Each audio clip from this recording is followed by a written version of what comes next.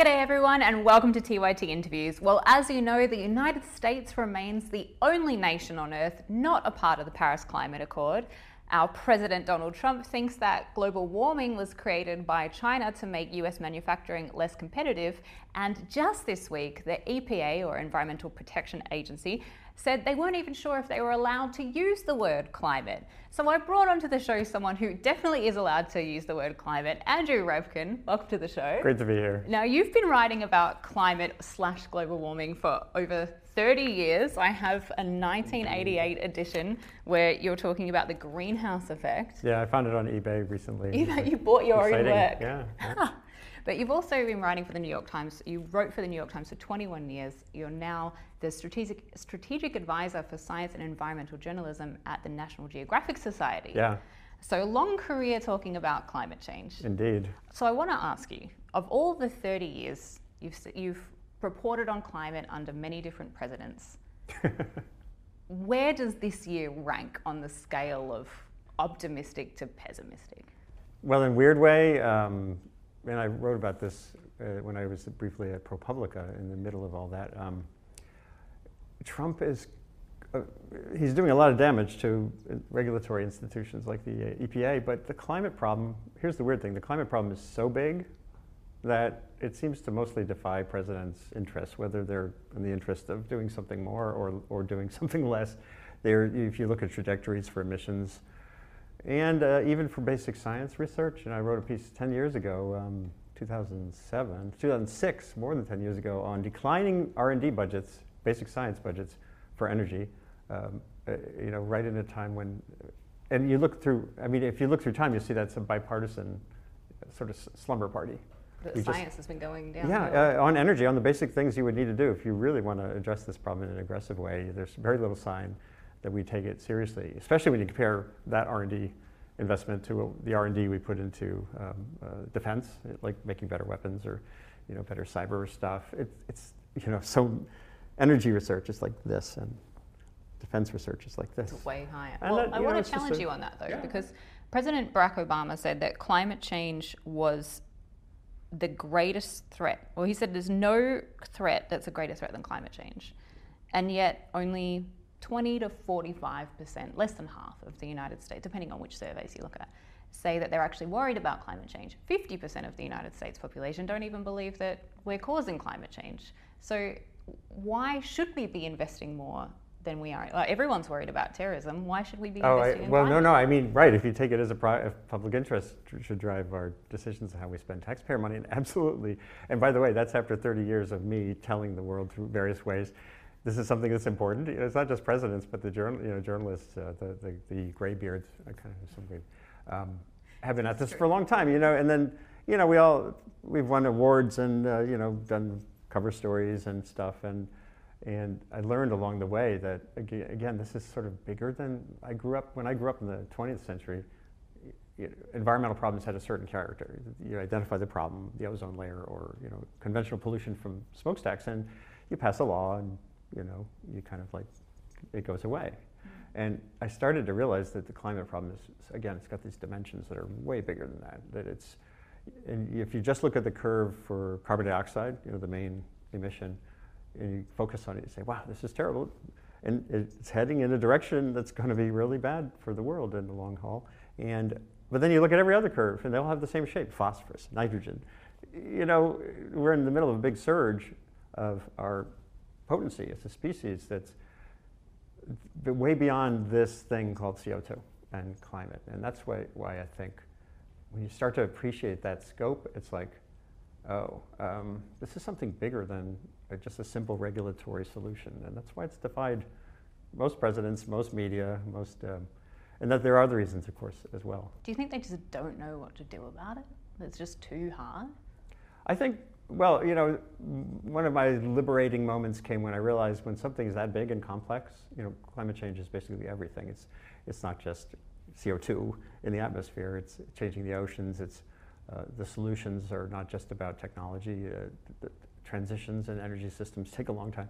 When you look at something and realize it's that big, you can either get really bummed out and paralyzed, or you can sort of say, well, where's my piece of it? And look at your own skill sets, whether you're young and still have your career ahead of you, or whether you're older and, can make some choices about how to maximize the output from the latter part of your career. And that's kind of sort of where I am. Although, I'm hoping the latter part means decades to come, but so do I. Yeah, well, and then moving toward at National Geographic Society, for example, I'm helping build a mechanism for supporting a lot more communication innovation in service of sustainability issues, including climate change, and not just journalism. Anyone can communicate now in a way that was impossible. It used to be, again, in the 20th century. I grew up with this guy named Walter Cronkite, who basically said, "That's the way it is," and you didn't have to. You relied on these authority figures, or the page one of the New York Times, or the Washington Post. And now, not only does the reader or viewer have to do more of the work, but the reader or the viewer can actually be a good communicator. So I'm about sort of expanding this definition of who gets to do the communication. Who can talk about it? And what can you do with your networks, whether you're a journalist or a citizen, from the local to whatever scale. Now, you're hoping that you've got many decades ahead of you working on helping people to communicate, maybe one or two. Did you say just a few? Well, I said maybe at least a few. Some years ahead. Yeah. But look, this has been 30 years you've been talking about this issue, and I think probably less people believe in climate change in the United States today than they would have back in the 80s. Do you ever see covers like this from 30 years ago and think, man, I'm a failure?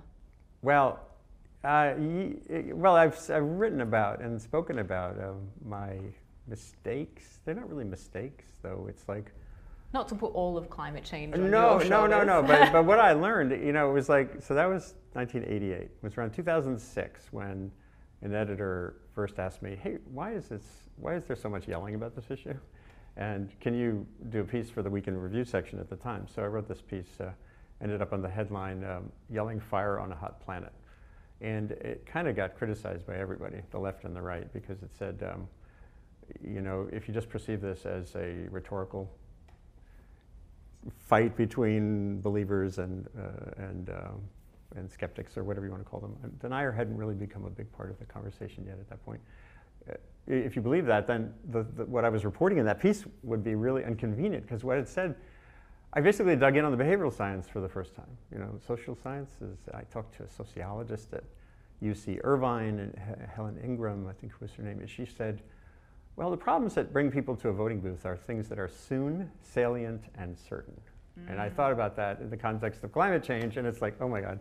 And then, not soon, it's not salient. Well, aspects of it are real time, but the big impacts, many feet of sea level rise are, our kids, grandkids' generation will be the ones who will be in this kind of long slope toward lots of challenges. And then I interviewed Dan Kahane, a guy at Yale, who I'm sure you know, who brought me into the darkest terrain of all, which is this work he's done that he calls cultural cognition. There's a website, culturalcognition.net, and he's done empirical work that shows that that more science literacy actually doesn't. More science literacy is at the two ends of the spectrum of global warming concerns. Like those who are completely dismissive and those who are completely worried are where you have the most literacy on like what's a greenhouse gas and all that stuff. So there's people that really get the science but still really don't believe in climate change. Yeah, and that's, again, as a journalist, where you spend all your days thinking communicating science is the path to public, momentum on an issue like that, and you realize, oh, this is bigger. As I said, it's not just bigger because it's, we're in this big surge of resource appetites. It's also bigger because our behavioral norms, evolved to do very different things, to respond to immediate threats, and we're really bad at that stuff. And that was the scariest science of all.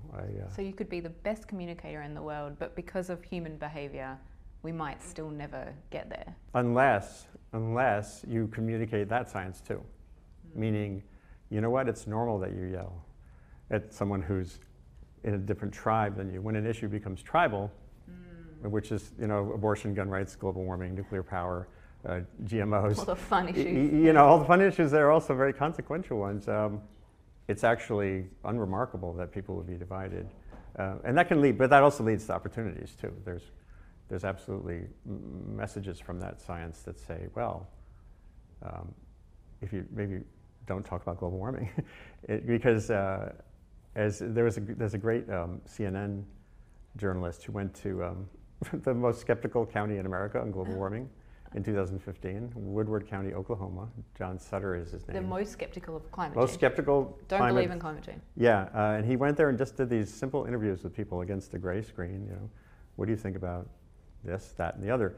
And the first minute and a half, it's on YouTube. It's fantastic. The first minute and a half, if you're worried about climate change, you just want to kind of give up and jump off a cliff into the ocean or something, because there's a woman, looks like a very nice woman. She says, out here, Al Gore's name is like a cuss word.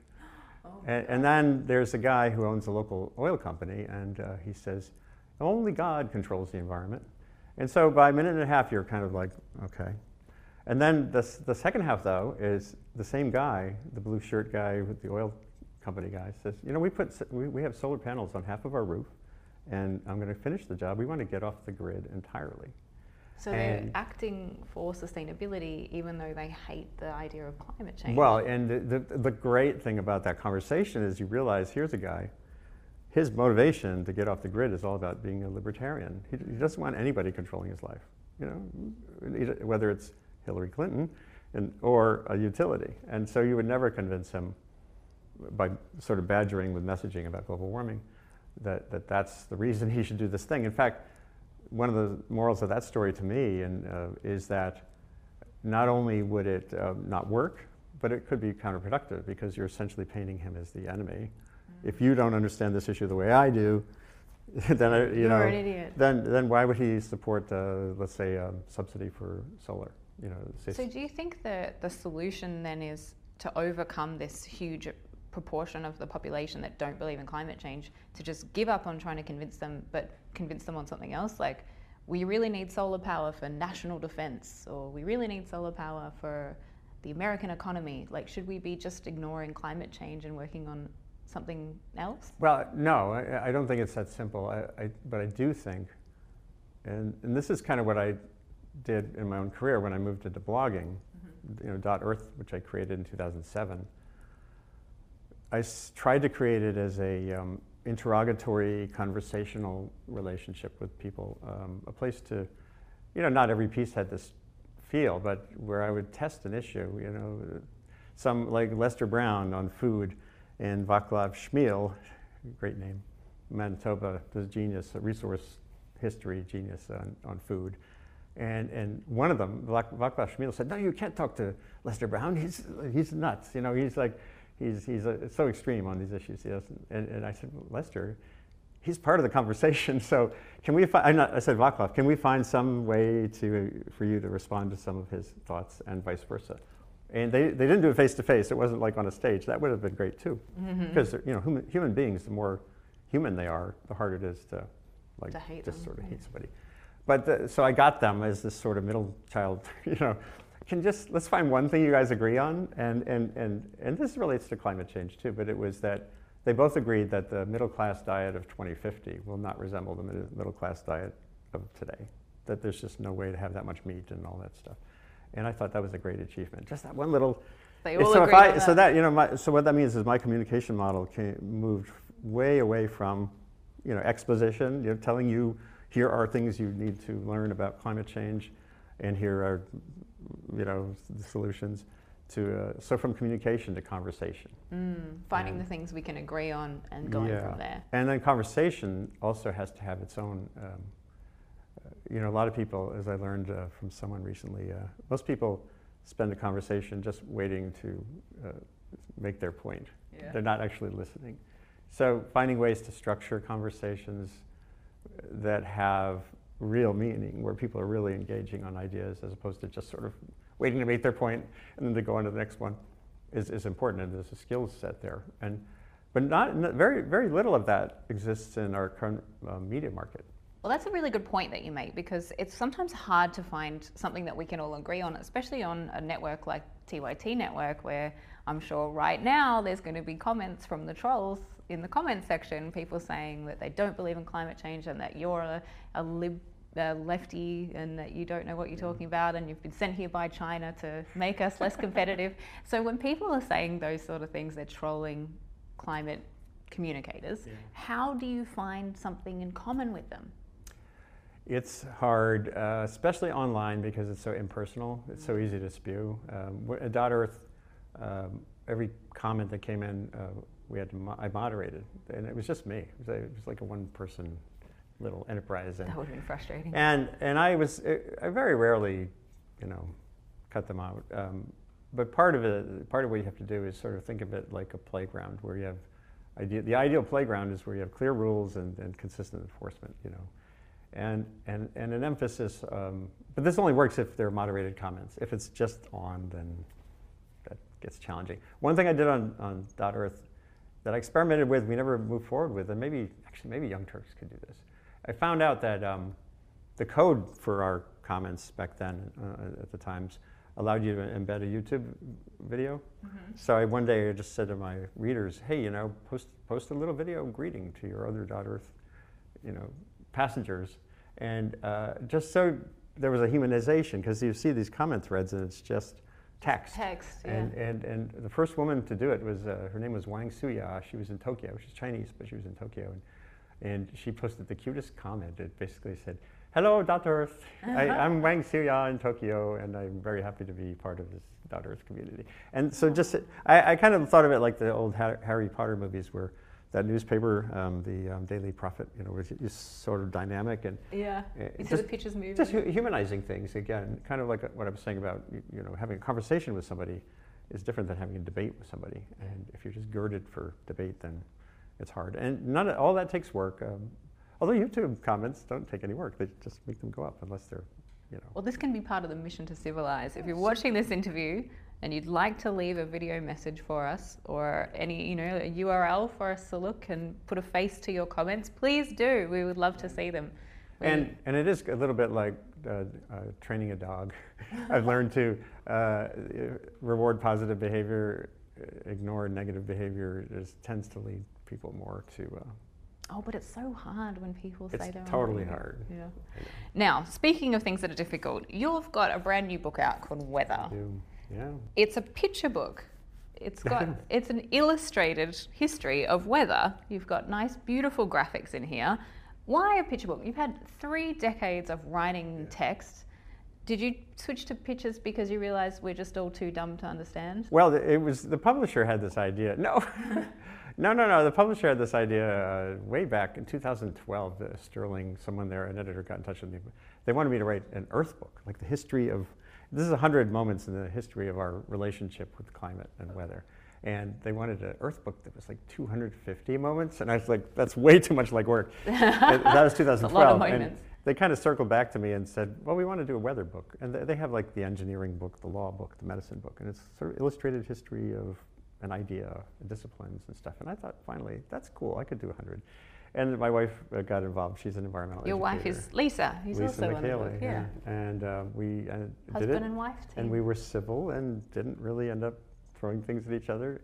And it became kind of an adventure. She found, and some of them are simple, and they're not all climate changes, blah, blah, blah. We have a lot, there's many items on the evolution of the idea and now the demonstrated reality of human-driven climate change, but there's also watermelon snow, which I never even knew I didn't even existed. get to that bit. No, and it turns out in the 1800s, this explorer scientist saw pink snow in the Arctic, and he brought some back, and of course it just became water. They didn't have a fridge, and a botanist, Scottish botanist, I think, realized it was algae.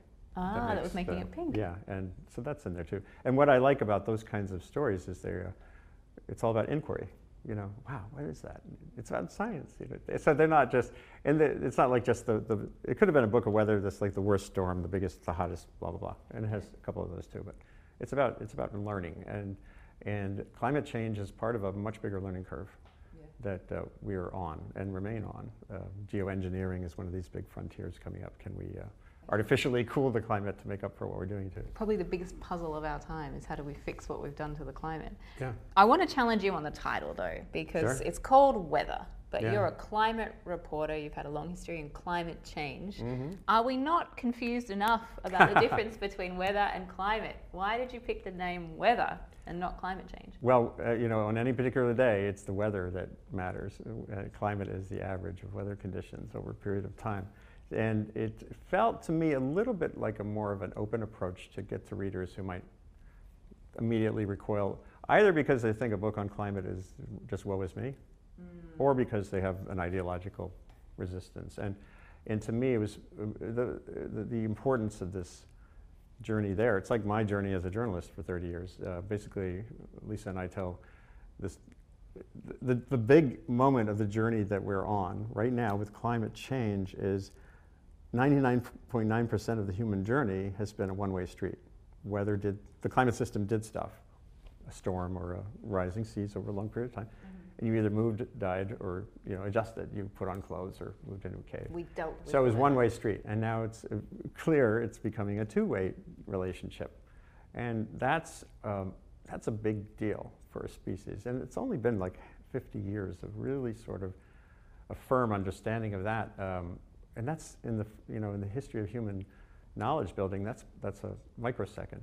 And then it's really important. The guy, 1896, Svante Arrhenius, this Swedish scientist who won the first Nobel Prize, he is the one who really articulated for the first time that if we burn a lot of coal, we're going to warm the climate. When was that? 1896. 1896. Yeah, but here's more than 100 years ago. I know, but here's the interesting thing. At his time, the end of the 19th century, we were all into progress and industrialization and cities, and energy was a great thing, And so his interpretation of that was that we were going to see more, warmer climates would be a great world ahead for a long period of time. And that says to me an important thing, which is the kind of the cultural and historical context when an idea emerges really shapes how we see it. Yeah. And when you think about global warming from greenhouse gases, again, it emerged right after we had passed the Clean Air Act, and we had solved the ozone depletion problem, the CFCs, with a treaty. So that's why everyone jumped on the idea that, well, we just need a new treaty, or use the Clean Air Act to solve the climate problem. And it's so much bigger than that. It's a bad fit, but it's part of our mental construct. We're like, it fixed the ozone, so it'll fix climate. Oh, by the way, one of the most depressing things is one of the most misinterpreted realities still is that when you ask the average person about global warming, they think it's the ozone. They still think it's the ozone problem. Well, they and did of course, such a good job. And it's complicated. They are kind of like, there are some aspects that are interrelated. So I don't know, it's just like a journey. And then you've got 100 moments in here. Yeah. Which one's your favorite? The invention of the windshield wiper. Why? Well, it's one of my favorites. It was invented by a woman in 1902 from on. Alabama, who was up north in the winter and saw a trolley car operator who was having a terrible time keeping his window clean. And she sketched out how to have a reciprocating rubber thing going that way. And she worked with a guy back in Alabama, and the patent is beautiful. Google has now Google Patents search. Found the patent. It's written beautifully, and again, inquiry. She saw a problem. She was a citizen, an engineer. She thought she could come up with a solution. It has a kind of a downside where the patent was granted, but it expired in 1917, just before automobiles became a big deal. No. So she never got profited to cash in from on that it. one. But that's pretty cool. And right around the same time, the invention of air conditioning was probably one of the most momentous changes in our relationship with climate. Yeah. Because remember, the book is about the relationship, not just, findings. The climate and responding to the climate. And that one's pretty cool too. Now, my last question for you is, you're a musician. I am. What musical instruments can you play? Guitar, banjo, mandolin, in that order, declining scale. And really bad fiddle, that's like way down there. And sometimes you sing about climate. I do. I just did yesterday.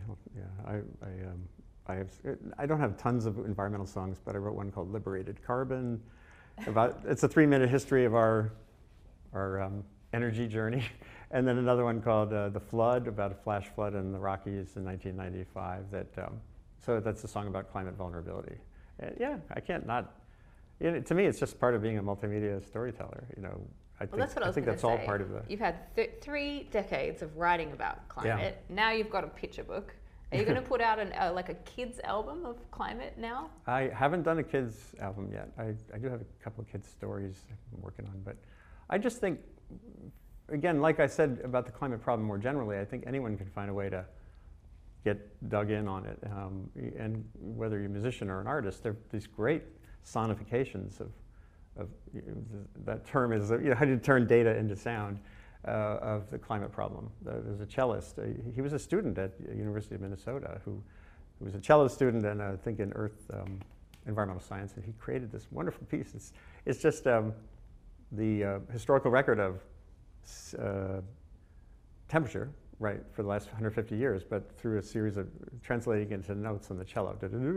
So it's kind of got this up, and then lots of variability because climate has a huge amount of implicit natural variability, and our signal is this note that's kind of in the background. So I thought that was fantastic. Now, did it change anybody's views or whatever? I don't know yet, but some of that has to be kind of let go of, to the idea something like, if we just do it this way, then we'll solve this problem. Change their ideas. And it's going to take time.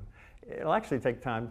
I mean, as I even said, more than 30 years. Well, so 30 years ago, a great science magazine made its money by selling tobacco ads. That says to me, wow, that's amazing that happened at that time.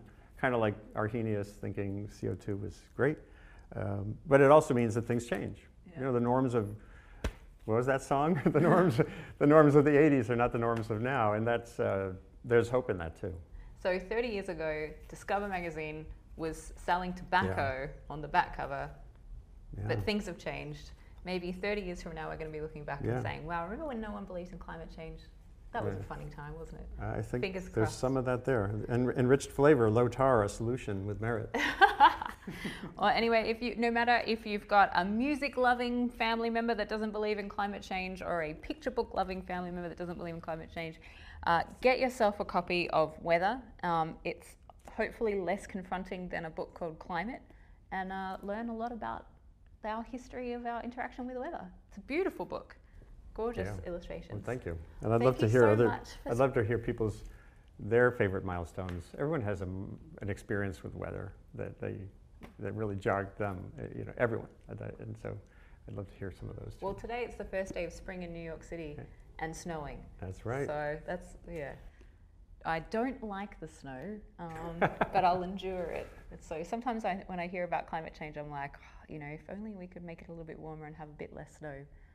That would be all right, but it doesn't quite work that way, unfortunately, unlike what many senators might believe. Well, thank you so much for joining us on TYT Interviews, Andy. Anytime. And keep writing about climate change. One day we'll get there.